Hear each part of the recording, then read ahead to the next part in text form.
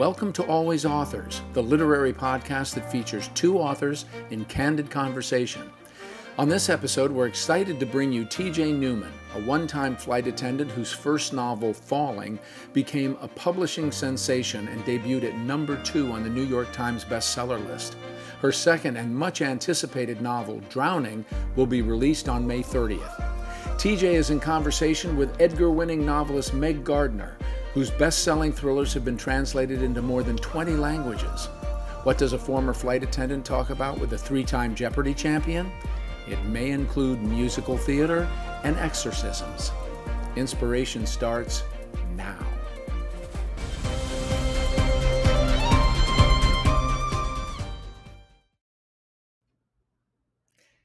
Hey, hi TJ. Hi Meg, how are you? I'm well, how are you? I'm 12 days out from publication as we record this today, so I'm a little, full of coffee and light on sleep. But besides that, I'm doing great. Good. That's an exciting time. And I'm sure people who haven't written books and seen them get to the bookshelves kind of think, well, it must all just be fun and confetti and everything else at this point. And it's actually really busy, a heck of a lot of work. And like you said, sleeplessness, not just from having to get everything ready, but it's your baby and it's about to come into the world. So it's inevitably a little bit nerve-wracking. I couldn't agree more, but it's like you said, it's fun. It's the fun kind of overwhelming, right? It's no sleep and too much coffee and high stress, but it's all in the service of, doing something you love. It is. And I mean, we're here. I really want to talk about Drowning. I read it. You sent me an advanced copy, for which again, thank you. And I've been dying to grab you by the lapels for weeks now and have a chance to really get into this book because I legitimately just loved it to bits. I mean, it's out of the gate. It's just full bore, adrenaline, powerful, exciting, extensively researched, very, very thorough, and feels extremely authentic as well as dramatic. So do you mind just talking me through where you got this idea and we can talk about how you put it together? I would love that. And that kind of praise from a writer like you means the world, truly. So thank you for that. So where did this idea come from? Drowning, the rescue of Flight 1421. Yes, the Drowning, the rescue of Flight 1421. Should I give the elevator pitch also, just in case anybody's listening? Yeah, I'll give the elevator pitch first, and then I can, then it'll make sense when I say where the idea for this came from. So Drowning tells the story of the rescue of Flight 1421, a flight from Honolulu to San Francisco that crashes into the ocean 6 minutes after takeoff. The passengers immediately evacuate until an explosion forces those who didn't get out in time to close the doors. But it's too late. The plane floods and sinks, with 12 people trapped inside, including a father and his 11-year-old daughter. Now, their only chance at survival lies with an elite rescue team on the surface led by her mother and his soon-to-be ex-wife. Yeah. So that's yeah, that's the story. And where the story came from is at work. I was a flight attendant for 10 years and my favorite route was New York to LA. That's the flight I took all the time, that red eye. And was the setting for my first book, Falling. For this one, Honolulu to San Francisco, Hawaii layovers were pretty much my second most favorite location to go to. So I did those red eyes quite a bit as well, coming back from Hawaii to the mainland. And one red eye, I was standing in the forward galley, looking out, the small porthole window in the door. Yep. I'm in the galley. I'm looking out that small porthole window, and I'm looking out at nothing, right? Like pitch black void for hours in every direction, for miles in every direction. There is nothing out there but water. And I just remember standing in that galley, looking out that window and being suddenly so acutely aware of how isolated we were. And so then, as a storyteller, my, the wheels start turning in my head, and I just immediately start thinking, well, what if something went wrong right now? What if we went down? How would they find us? How would they get to us? How would they save us? How would we save ourselves? What could we do to protect ourselves? And then from there, it just kept going. Well, it goes in great directions. Let me just say that. I'm trying desperately not to give any spoilers away, because I hope all the listeners of this pod will be like thoroughly enjoying the book. But you nailed it. I mean, that's basically my comment on the book, is you nailed it. And I mean, there have been fairly recently, there have been a couple of incidents of flights, I think, to Hawaii have had a couple of uncontained engine failures, and did not crash, fortunately. I could see a little bits of storylines that people will recognize, like the Miracle on the Hudson. And there was, I think, a 777 that was nearly but it was like an hour out of Honolulu, and an engine essentially blew out. And if they'd been further away, it would have been a completely different story. And you've written that different story, but they're not so far away from Hawaii that it's absolutely devastating. They're not in the Mariana Trench or anything like that. They are between Oahu and Maui, which I thought was very crafty. That so they can the boats on surface are trying to find this jetliner that has sunk.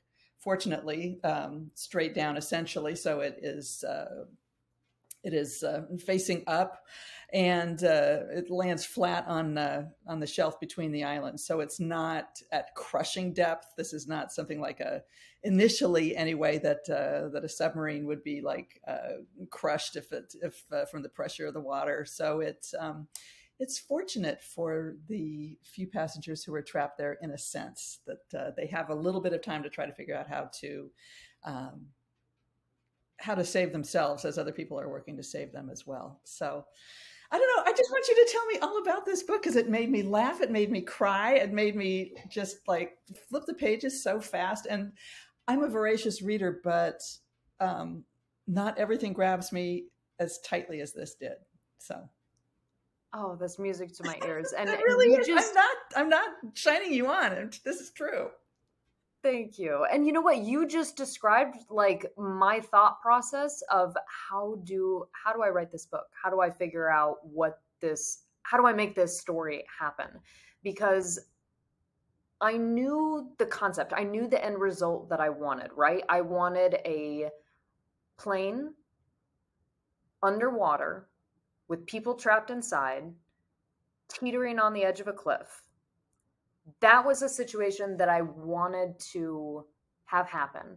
So then I basically took the end result and just reverse engineered it. Because you're right, there are factors. It's like, well, it has to be deep enough that it's a real challenge to get there and that it's a significant issue, but not so deep that you're at crush depth and that, no one could survive that. It has to be, early enough in the flight that a ditching, which is an emergency landing on water in aviation terms, that a ditching would still be possible, similar to the Miracle on the Hudson. But the Miracle on the Hudson, everything went right. And exactly as you alluded, like, well, what if everything didn't go right?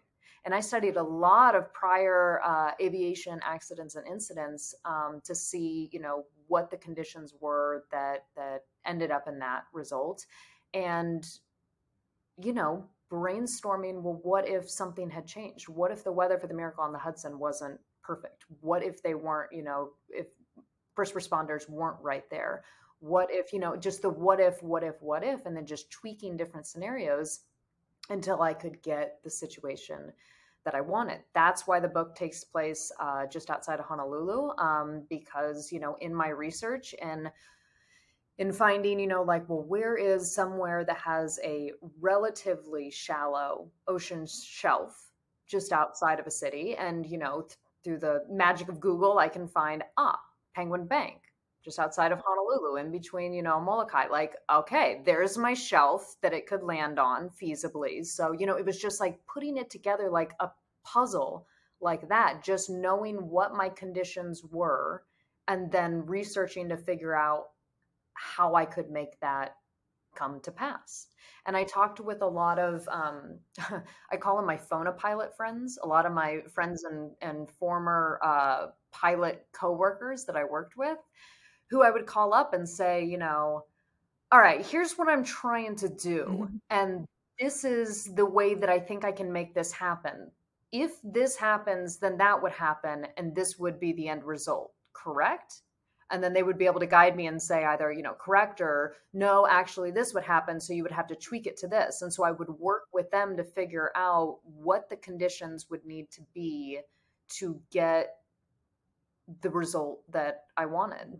And it should comfort people also to know that it was really difficult to figure out how to make this set of circumstances possible. It really, airplanes, they want to fly, and pilots want to keep them in the air. It is such a safe industry with so many layers of safety redundancies. You said at the top, several incidents that you mentioned that all ended well because that is the industry. The industry is layer upon layer upon layer of safety redundancies. So, when you're working in the world of fiction like I am, it's a real challenge to figure out, where is the little hole that if I can make the perfect storm, this could actually happen. Well, that's what thrillers are about. You've got to, they're about the perfect storm. There was a thriller, a nonfiction thriller called exactly that, I think. But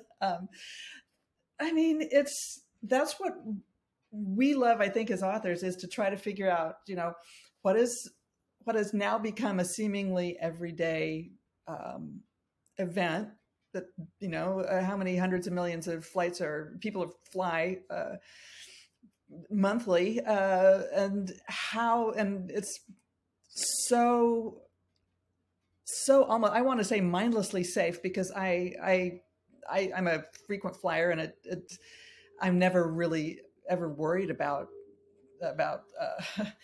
anything. But how do you, as a thriller writer, you look at that and you've got to say, how can I make it go horribly awry? I mean, that's what we do for a living. Exactly. And it's so funny. Someone asked me the other day, like, I'm no longer flying as a flight attendant. I'm, I only travel on airplanes as a passenger now. And they said, does it change the way that you fly on a flight? And I said, oh yeah, because now when I sit down on a seat, I'm not reading a book, I'm not watching a movie, I'm not taking a nap, I'm looking around for ideas. Because I used to be in that environment every day, and now it's only, every once in a while when I take a flight. So now I'm eyes open, ears open, going, oh yeah, then that could go wrong, then this could go wrong, and figuring out, where's the story here? Yeah, no, it's fun.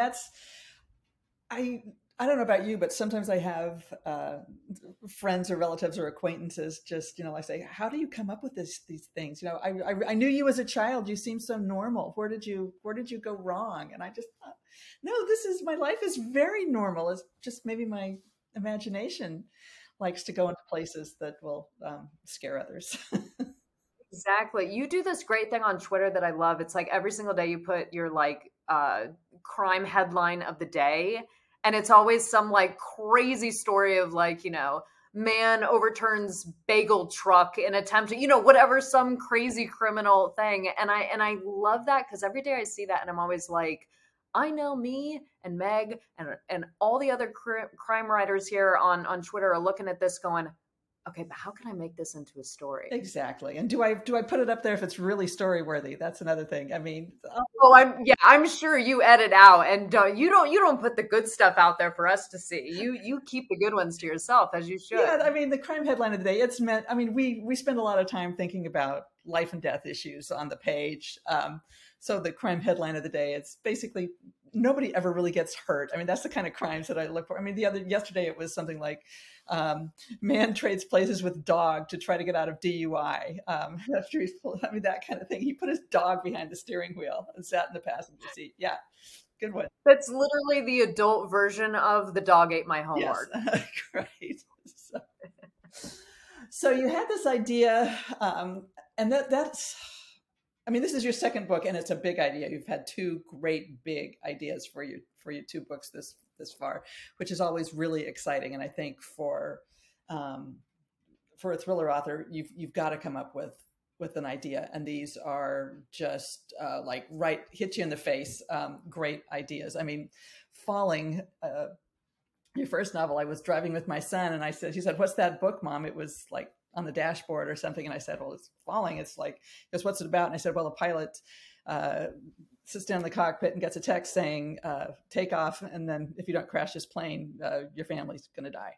And he like, his head just like swiveled around like he was in The Exorcist or something, and his mouth dropped open. He's like, "I want to read that." So it's, I mean, that's another great idea. And they're simple and they're powerful, and because they grab you in the gut, and they grab you in the heart.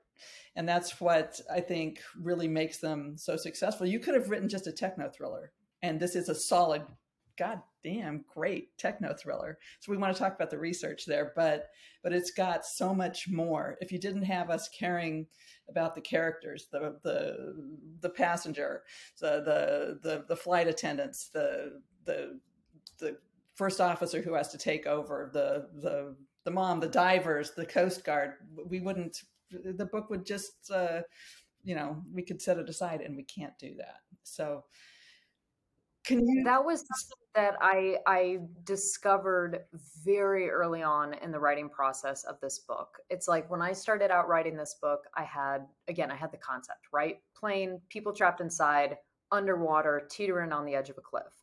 That's what I thought the book was going to be about. And almost immediately after I started writing, it became very clear that was just the setup.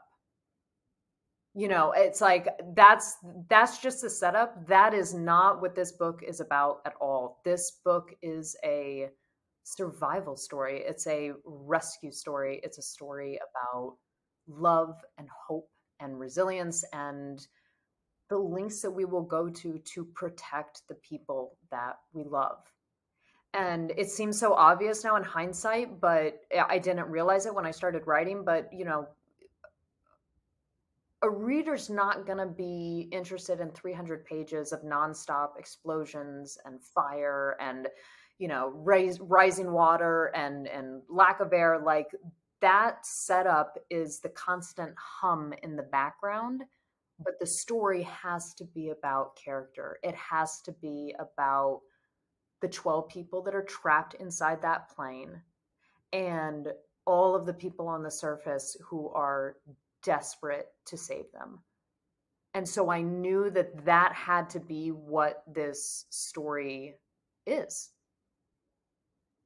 That's just what it had to be. And so I front loaded the setup in the very beginning of the book. The first several chapters are just boom. In the first sentence of the book, our protagonist looks out the window of the aircraft and sees the engine explode. That's the first sentence. It's like, from jump, this is a problem. This is the scenario. Here's the setup. It all happens in the first handful of chapters. And then you can go from there, deep diving, pun intended, into these characters and into the beating heart of this story, which is about, what we would do to protect our family. Mm-hmm. You mentioned your call pilot friend. And by the way, you did say Molokai. I said Maui, I think, because I'm desperate to get back to Maui earlier. But yes, it's between Oahu and Molokai.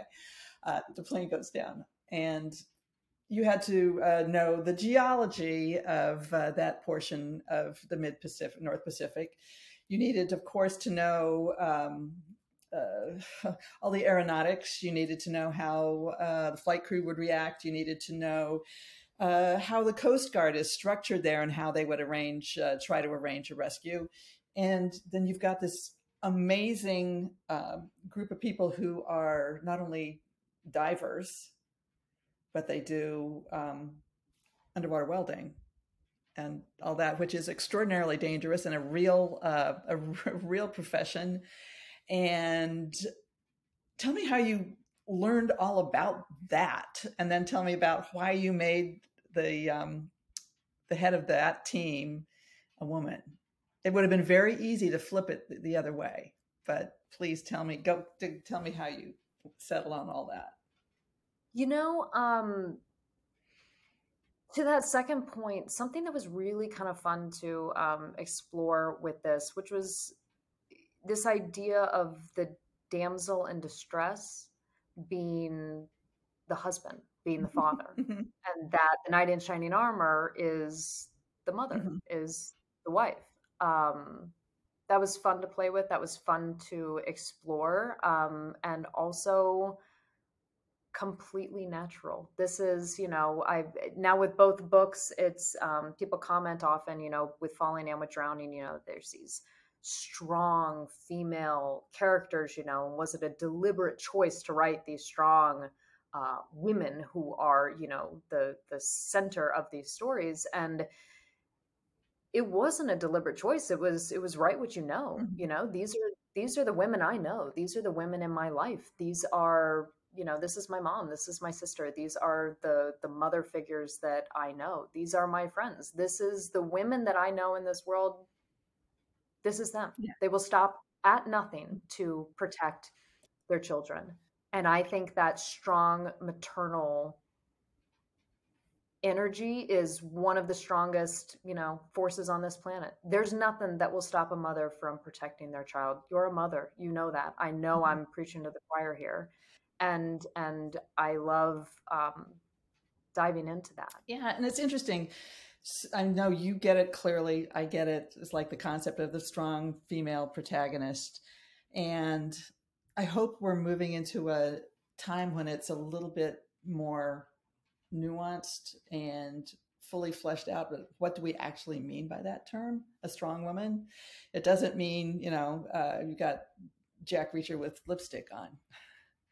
It's what is it about these women that we regard as strong? And it's not simply taking on traditionally masculine characteristics.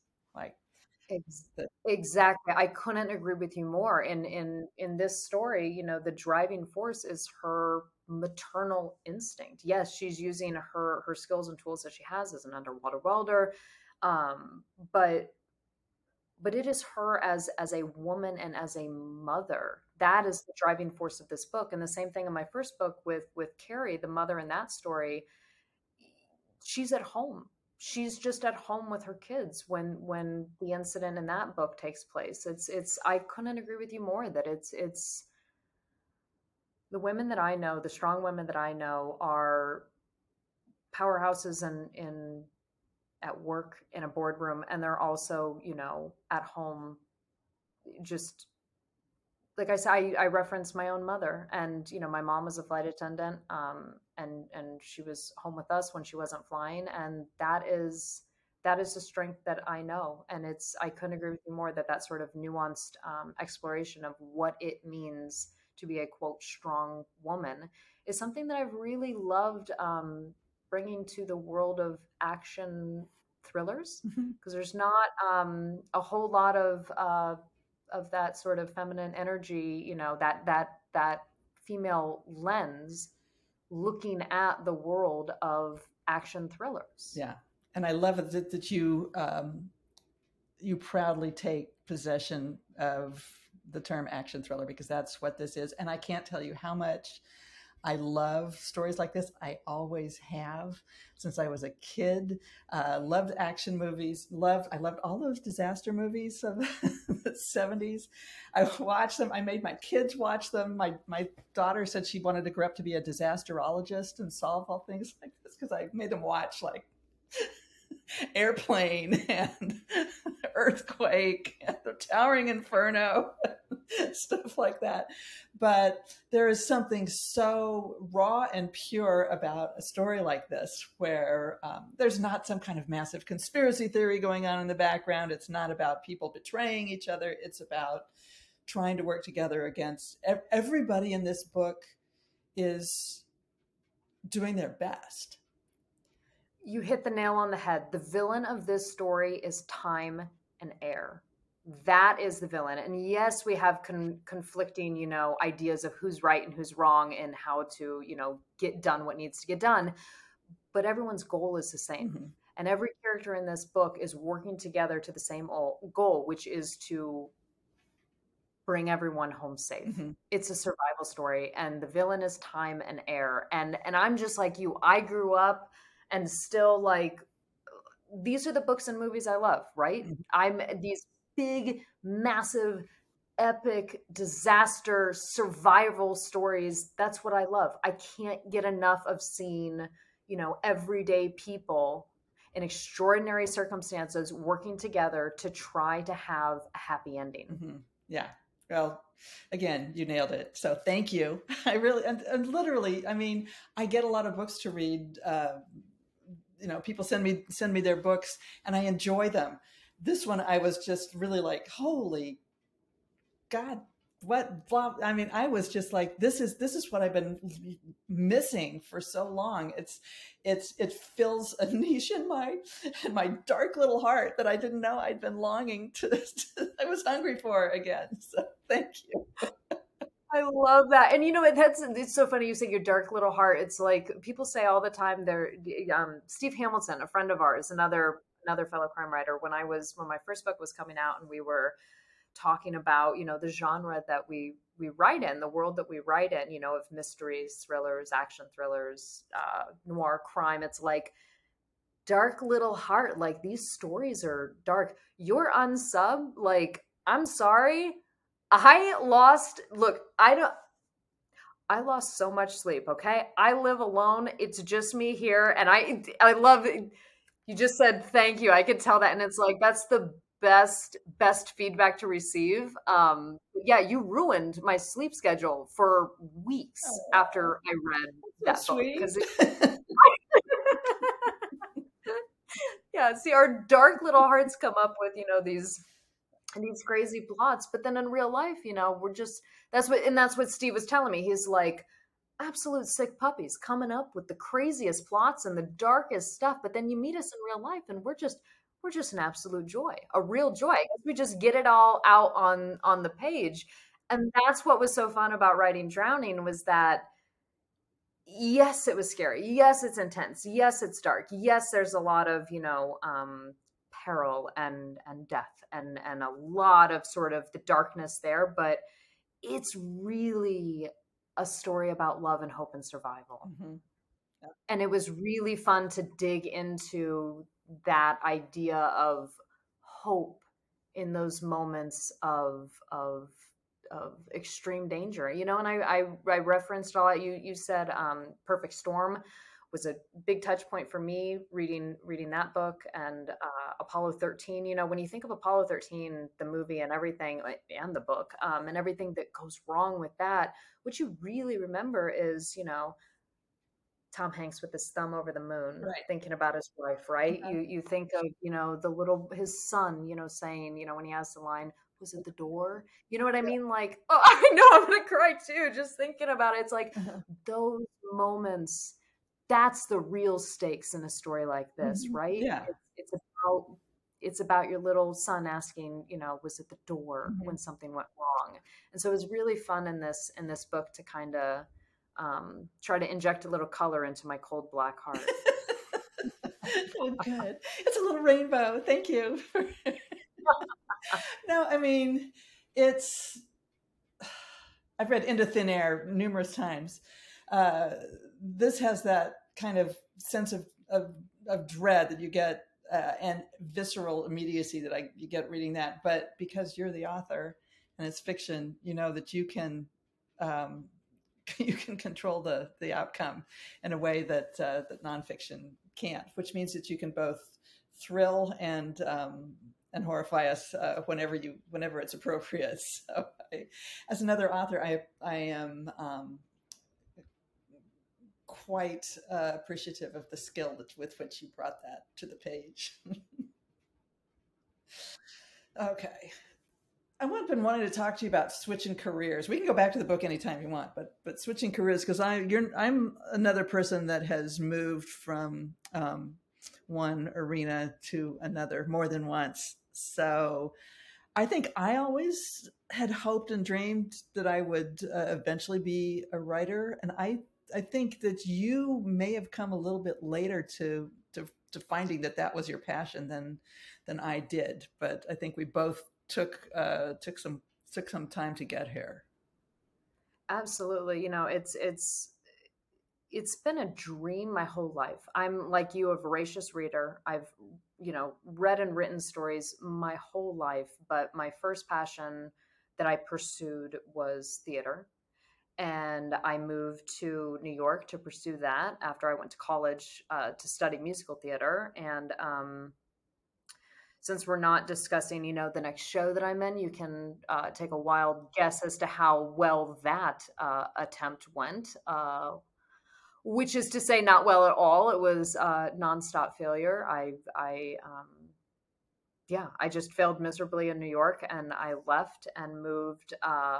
That was my first attempt at a career shift. I moved back to Phoenix and moved back in with my parents, and I'm doing the whole, mid-20s, living in my parents' house in my childhood bedroom, sleeping in my twin bed, going, well, dang, what do I do now that I have a degree in musical theater and the musical theater community just told me I'm not good enough to do that? What else can I do now? And so career shift number one was I got a job at Changing Hands, which is an indie bookstore up the street.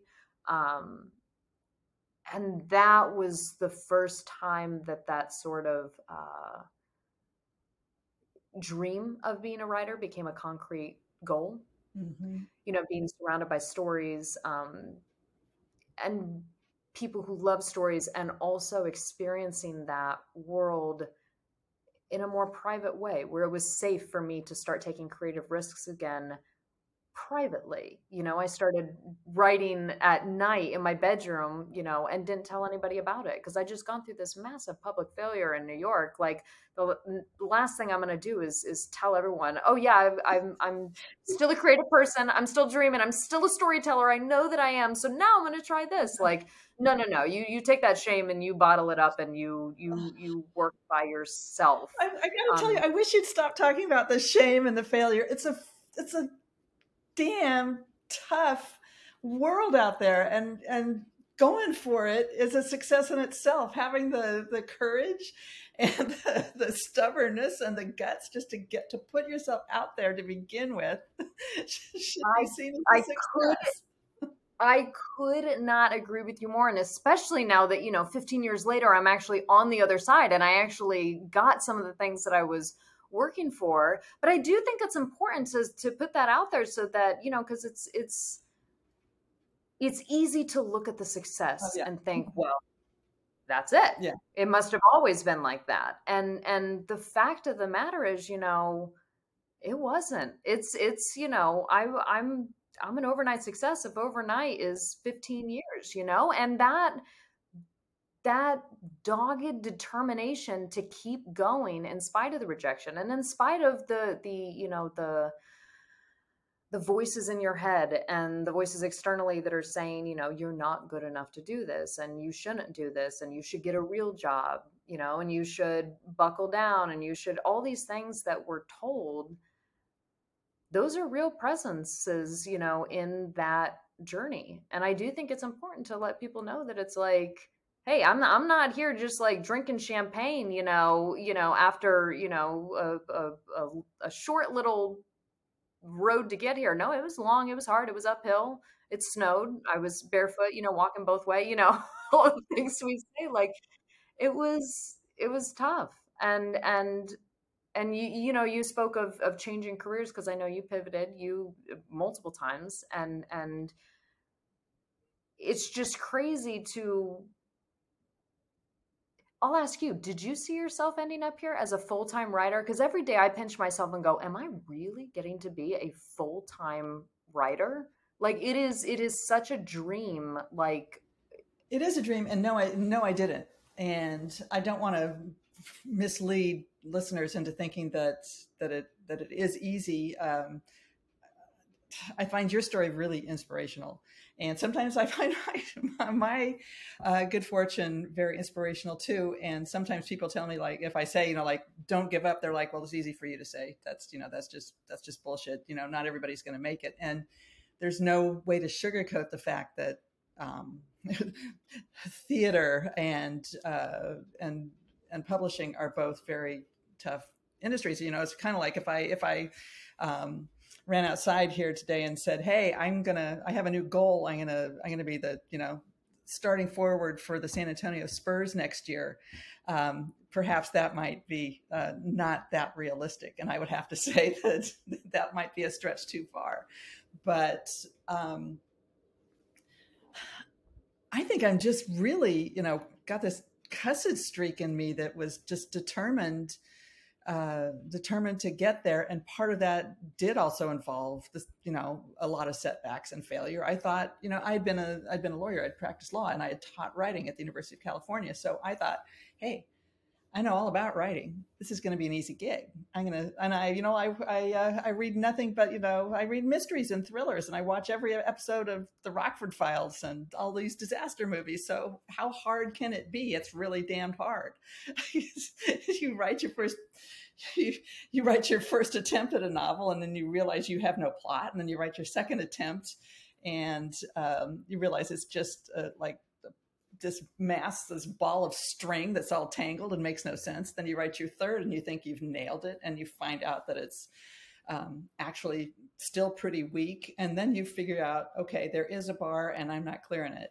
And if I'm going to play in this stadium, then I have to regard myself as as a world-class athlete and train for it and learn more and figure out how to do it and how to clear that bar if I really want to get published. And that, once I really did that, then I did the work, I think, to get me to past the starting line. But it is work. It's glorious work, but it's work. That's exactly right. That's exactly right. And I think it's important, at the top of that, you said something which is important, which is to acknowledge, like, yeah, the odds are tough.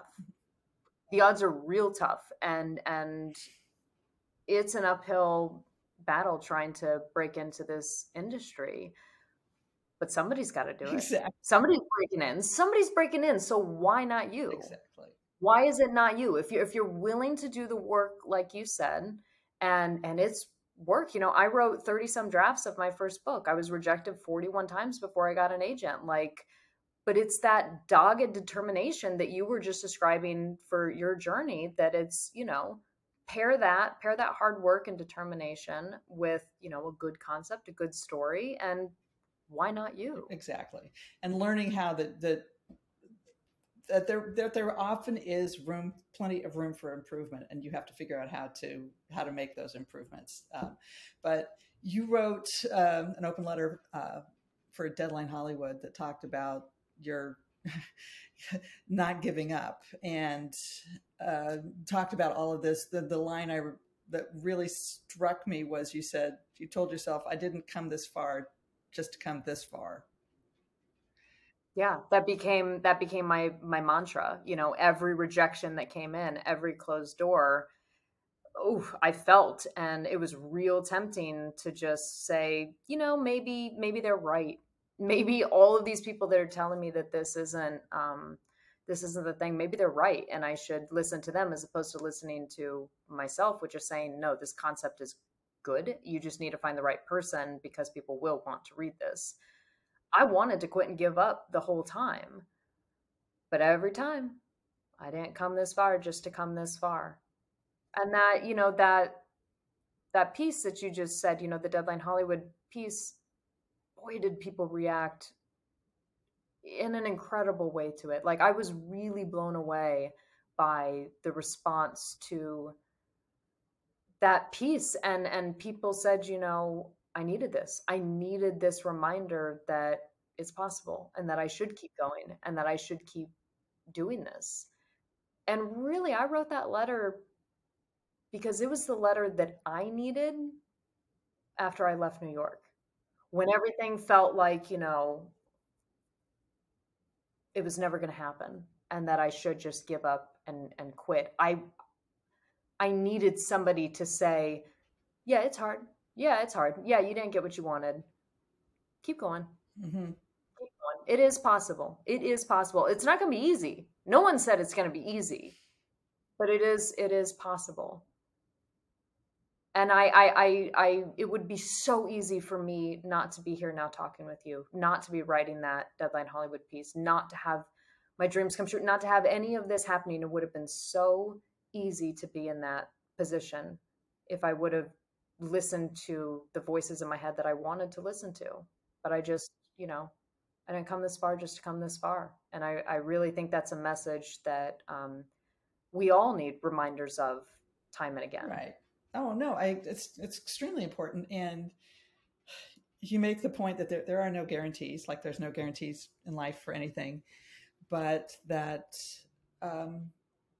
work and craft and persistence really make a difference. And they made a difference for you. And thank goodness that they have, because I'm so glad that you're here and you have this book, the new book, which everybody else is going to get to read real soon. And it's wonderful. So I got to ask, are you working on anything else now other than Sleeplessness and getting ready to launch the novel? For the next 12 days or however long it was, not that I'm counting to, the minute. But, right now I'm focused on bringing Drowning out into the world, but I am already deep into work on my next book, and I'm loving it. I really am. It's just, yeah, I'm loving the fact that I'm getting to tell these big epic stories that have been rattling around in my brain for quite some time. And it is so fun to deal with the challenge of making them make sense. How do you take a concept and sort of, ideas of who a person is and what a scene should be, and then bring them into a cohesive story that's going to make sense to somebody else. God, it's fun. It is fun. And that's, you also hit on something just now. I think people always say, where do you get your ideas? I think ideas are everywhere. It's execution is hard, and that's what makes a story. That anybody can come up with an idea, but not everybody can come up with Drowning. Exactly. And you had said something earlier about, it's like the concept. That's what I've been trying to do with all the stories that I have. It's like, how do you whittle it down into like the most basic story? Because that to me shows the strength of it. There's this great story that I heard about Steven Spielberg talking to Michael Crichton about Jurassic Park. And they were talking about like, the next book that he was writing, that Michael Crichton was writing, and he was saying something, and Stephen was like, well, what's the book about, like this type of thing. And Michael Crichton said to him, I'm bringing dinosaurs back. And that's it. That's the entire setup. You know what I mean? Like, I'm bringing dinosaurs back. And in that one abbreviated sentence, you've got more possibility and a bigger story than you could even imagine. And I think that, trying to find those stories that you're exactly right. They come from anywhere. They come from everywhere. They come from a crime headline. They come from a chance encounter at a grocery store. They come from, who knows? That's the mysterious muse that just sort of whispers in your ear an idea. And if you're smart enough, you grab it and hold it and then figure out what it actually is. Yeah. Well, I'm glad you mentioned Michael Crichton, because I dearly, dearly missed Michael Crichton. But his ability to take a concept like that and make you as a reader feel like you were in completely safe hands and that you are going to be exhilarated by the story is really rare. And that's one reason I was so pleased to get hold of your book, because nothing in the story feels awkward. Every single moment feels like you know exactly what you're doing, and you are going to carry us along with you right to the very last word. So thank you for that. Oh, thank you. That means a lot to have that kind of as a writer, to have that kind of trust from a reader means the world, because that's the relationship. That's the most important relationship, right, between the reader and the writer, and the